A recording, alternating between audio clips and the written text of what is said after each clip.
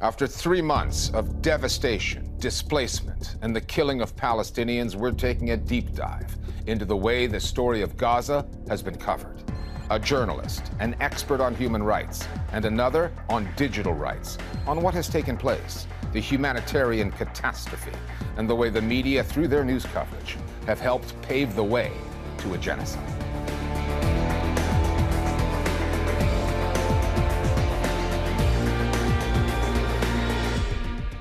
Since the attacks on October 7th, the Listening Post has interviewed a range of experts on the news coverage, what's missing in it, and how it has helped enable the crimes being waged on Palestinians in Gaza. In this special edition, we have compiled 3 interviews, starting with the United Nations Special Rapporteur on the Occupied Palestinian Territories, Francesca Albanese. Albanese is an Italian trained in international law. She's been highlighting the duty of journalists to remember and include the context of this story, as well as what international law says about the rights and responsibilities of the occupier and the occupied. Long before October 7th, she was the target of smear campaigns, calls for her dismissal from the UN. Not one to be silenced, she has gone in the other direction, chastising journalists around the world for their biases and the UN for its inaction. I started out by asking Albanese to tell us about some of the interactions she has had with reporters on this story and what those exchanges have revealed. Hi, Richard. It's uneven because I have to say that there have been a few journalists who have really tried to do good job, good coverage, asking me sort of neutral questions to appreciate the facts. But mostly I've had a difficult experience with mainstream media in the West because I found myself in the uncomfortable position of being challenged on how I would call things or how I would report on things. No, it's not a trope, it's really real. So it seems not to understand what I'm saying. There is an apartheid regime. No, I'm serious. There is an apartheid regime. It's domination. This is not a trope. This is international law. I mean, it was not my intention to challenge journalists, but it seems that they really wanted to challenge my way of looking at things, which I found disturbing. Because again, excuse me, but I'm here to report on things that I've analyzed, verified, triangulated, and yeah, I found it a bit surprising. That relates to something that you've said about today's political landscape. You say it's marked by historical amnesia, traditional media plays a critical role in that, and that many people are living in an alternative reality. What do you mean exactly by that? Yes, Richard, because this is not just a conflict, and calling it just a conflict is a misnomer, because this is an occupation that has been ongoing for 56 years. So very limited consideration for that, but also very limited consideration for the enduring trauma that also the Palestinians have in themselves, because while there is recognition for the tragedy that the Jewish people have lived through and through across centuries that culminated in the horror of the Holocaust, there is very little recognition of what the Palestinians had endured as a people since 1947. And through the creation of the State of Israel. They were never allowed to come to a closure. And again, this is not about Hamas. This is really the Palestinians as a people, as they try to resist a violent occupation in the occupied Palestinian territory. There is no Hamas military presence in the West Bank and East Jerusalem, and still over 200 people have been killed by soldiers and armed settlers. Do you see any connection to it in mainstream media? Palestinians have heard the calls, as we have, from Israeli officials and voices in the Israeli media for what amounts to ethnic cleansing of Gaza. As a lawyer, are you surprised by the evidence that they are willingly providing of what appears to be the intent to commit what are, in fact, war crimes? There seems to be this sense of impunity over their words. It's surprising, yes, because the Israelis have never been so explicit in admitting responsibility for specific incidents. One of the things that were absolutely shocking was the bombing of the Jabalia refugee camp, because the Israeli army knew that there were about 400 civilians, Palestinian civilians, including hostages. And nonetheless, the camp was bombed heavily and hundreds of Palestinians were killed, hundreds were injured, and the number of hostages was reportedly killed in that case. So, yeah, they've been quite outspoken about their intention, including calling for the erasure of Gaza, the flattening of Gaza. אני חושבת שיש כאן הזדמנות גדולה. אחרי שבעזרת השם ובעזרת צה"ל גם את ח'אן יונס נהפוך למגרש כדורגל. We have seen before what happens to people when this fury becomes popular. And this genocidal call that we have heard from politicians and military leaders in Israel is also amplified in various groups in the Israeli society. למחוק את עזה לגמרי, לא להשאיר שם בן אדם אחד, זה פשוט חיות אדם. So in the face of this madness, as someone who has seen genocidal horror happening in other parts of the world, I say it's clear that this is taking the Israeli society to a very dark place, and this is why I say, in the interest of both Palestinians and the Israelis, this must be stopped. You've faced a lot of criticism for some of the things that you've said, and you faced some of that criticism prior to October 7th. Some cases you've been defamed. Pressure groups have been on your case to resign. What kind of things are they saying about you? Are they succeeding, Ms. Albanese, in making your job more difficult?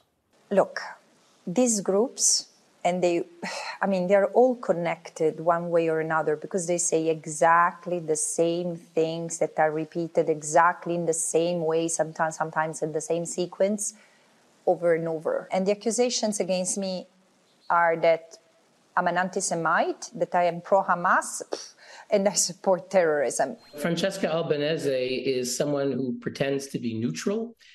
Neither her position nor her own background have anything to do with impartiality. Is it succeeding? I don't think so. Because eventually more and more people keep on asking me to speak and to speak out. Wherever I go, speaking to governments or speaking to the media, off record, people know. People tell me or let me understand that the situation is better known than it would seem in the public debate. But there is a lot of censorship and self-censorship because people don't want to be confronted with the allegations I have to face on a daily basis, which in my case don't distract me. I keep focused on what I have to do. But I think that it's necessary to tackle this issue at the global level because it's now also the weaponization of anti-Semitism and the level of smear against anyone who utters a word of criticism against Israel.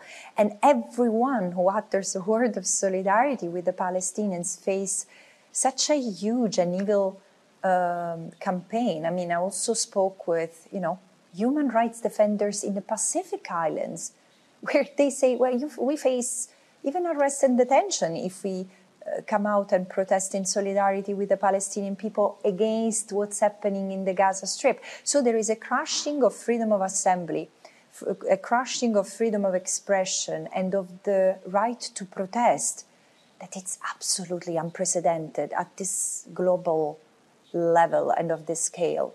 Francesca Albanese, UN Special Rapporteur for the Occupied Palestinian Territories. You're up against it. We understand you're very busy. We're very grateful for the time that you've made for us today. Thank you, Richard. The blockade of the Gaza Strip is both physical and digital. Israel has forced periodic communications blackouts on Gaza.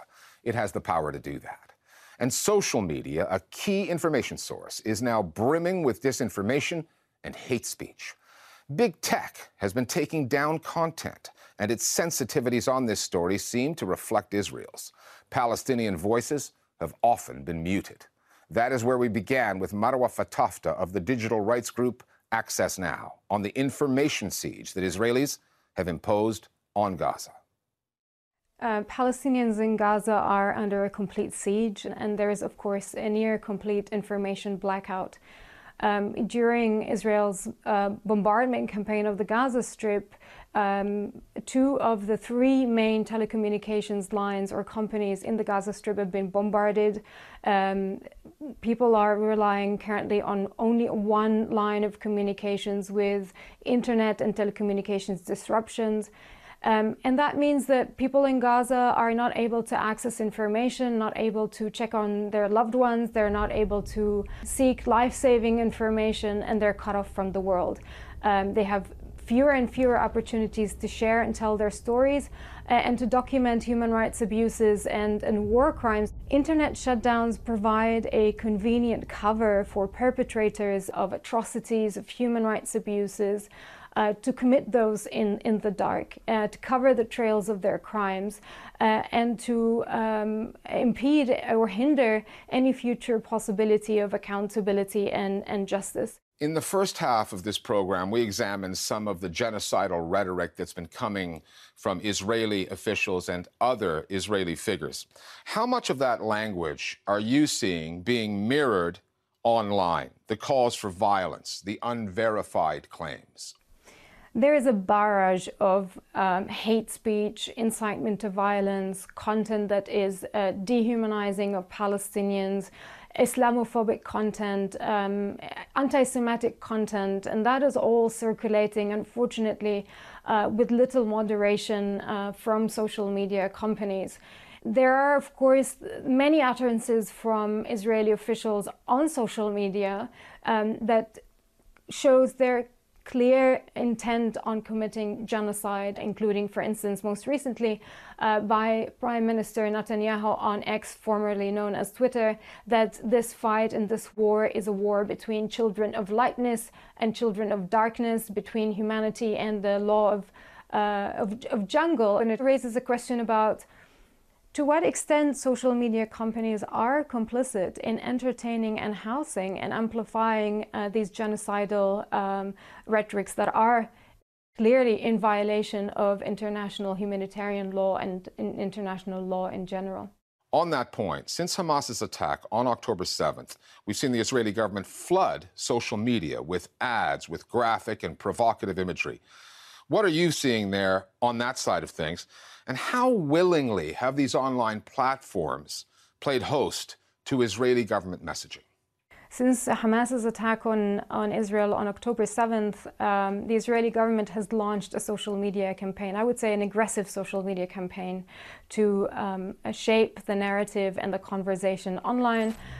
We've seen, for example, the Israeli Ministry of Foreign Affairs had run up to 86 ads on YouTube, some of which shows indeed graphic content equating Hamas to ISIS and also showing the impact of the attacks. And it's clear that, you know, paid targeted advertisement has become a weapon of war. Governments that have the resources and the capacity to produce such material can use these platforms in order to spread war propaganda, and in this context to justify the collective punishment of Palestinians and war crimes and crimes against humanity that we see unfolding before our eyes. Palestinians are also saying that social media companies have been taking down their content, threatening to close their accounts. Some say they're being shadow banned outright. Tell us what examples you're seeing, and are these acts of censorship on these various platforms affecting voices on both sides? We've seen users' accounts being shut down, including very notable users and journalists whose voices are very important. There's also been arbitrary decisions made when it comes to removing content. One major concern that is repeatedly being reported is the so-called shadow banning. And whereas companies don't really use that term, I've witnessed it myself, and I've seen many users reporting it, that their content is being demoted, downranked. The engagement with this content is significantly reduced in comparison to other content not related to Palestine. Unfortunately, we thought that in 2021 we've settled matters, as in it was clear that this systematic and discriminatory approach to moderating Palestinian content has been exposed. There's no way for platforms to gaslight users or civil society organizations that this is just the result of a technical glitch, which surprisingly we don't see in other crises, like when Russia invaded Ukraine. We have seen actually proactive statements from different companies stating their unwavering commitment to upholding Ukrainians' right to freedom of expression. Such commitment to human rights have not been extended to Palestinians, despite of what companies claim. The user's experience and the reality of what we've documenting states otherwise. Marwa Fatafta of Access Now, thank you for speaking with us today here at The Listening Post. Thank you. Israel has said that its goal in Gaza is to destroy Hamas, but its attacks on Palestinians have also escalated on the West Bank, where Hamas has no authority or military presence. That violence is usually provoked by Israeli settlers. Prior to October 7th, almost 200 Palestinians had been killed on the West Bank in the previous 10 months. That number has more than doubled since. Mariam Barghouti is a Palestinian journalist based in Ramallah on the West Bank. She's been interviewed by multiple media outlets, and some of those exchanges, like this one with the UK channel Sky News, have been heated. Dozens of Palestinians are killed. We call it a slaughter. We have called it a massacre dozens. This time because it's No, I'm talking about individual incidents. But could you just answer? I'm just interested. For the last 20 years. Yeah. If you would like to talk to me as a journalist, then at least come with me with the right information, please. I began by asking Mariam Barghouti about what she's seen in the Western media's coverage of this story. The way international journalists attempt to trope Palestinians and delegitimize, as well as deny the crimes against them, has not only become vicious in the way that journalists are framing it, like that interview, but it has increased and become lethal in a way that it is a complete pro-genocidal stance by journalists that claim to be objective, that claim to be nonpartisan, that claim to be supporting the truth, to support accuracy for their audiences. But it's not just common. It is being encouraged by editors and policymakers, whether directly or indirectly. So you don't see that as someone not fully understanding the context and bringing the context to the interview. You see that more as an intention.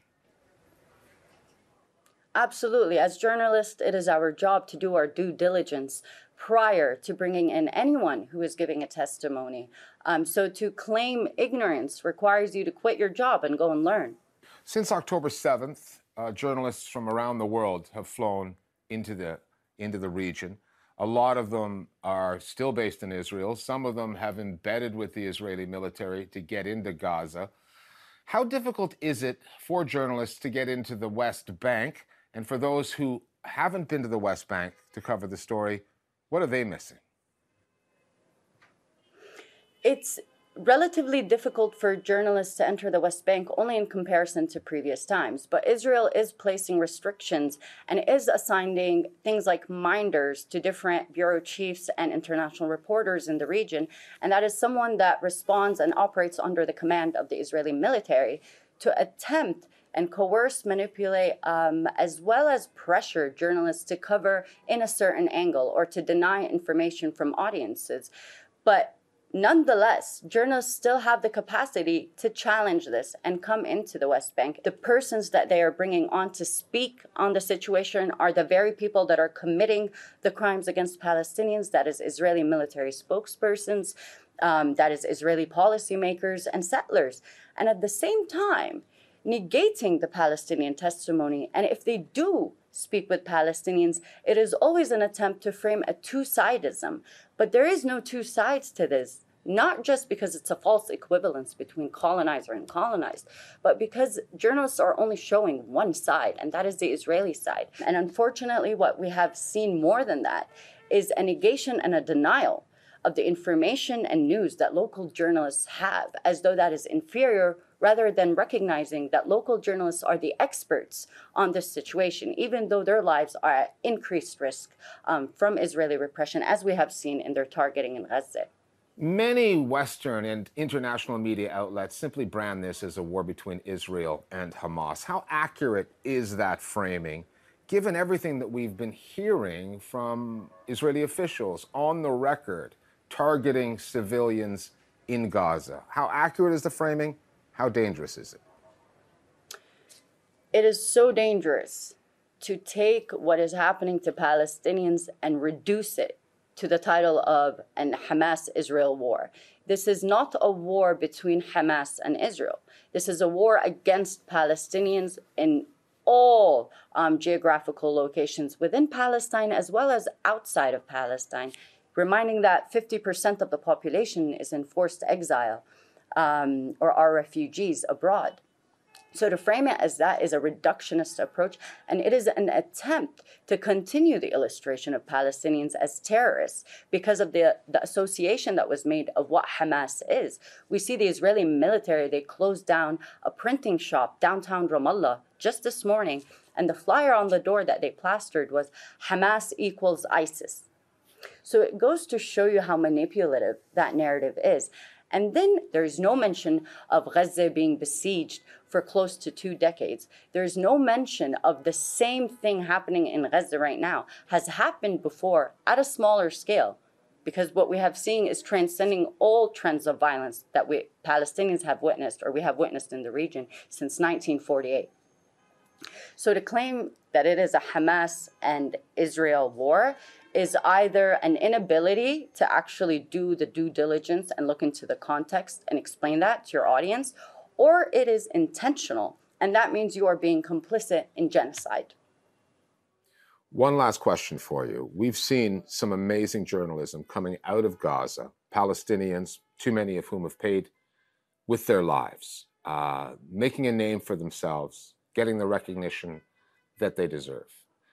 Can you give us a few names of some good follows of Palestinian journalists on the West Bank, people whose work is worthy of our following?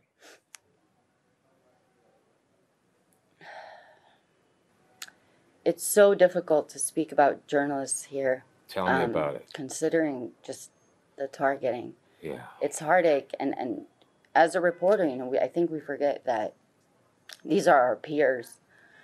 And it also, we're not advocating just for the protection of journalists, but as reporters and journalists, we're advocating for ourselves to remain safe.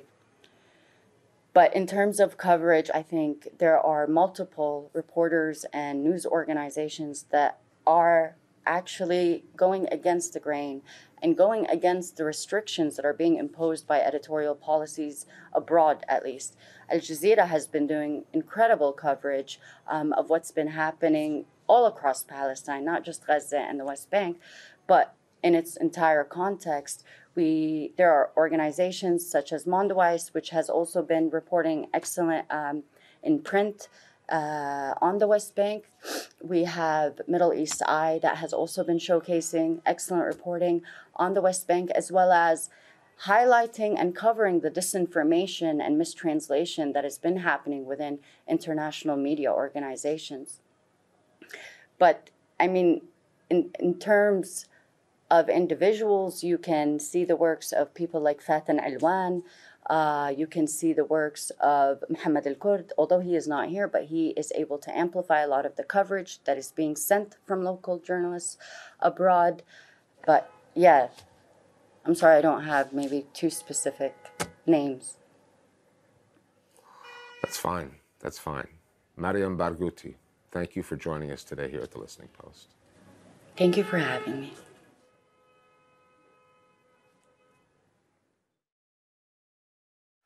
You've been watching a special edition of our program, a compilation of our most informative and at times heartfelt interviews on Israel's genocidal assault on the Gaza Strip. We'll stay on this story to see where it goes from here and how it's reported. And we'll see you next time here at the Listening Post.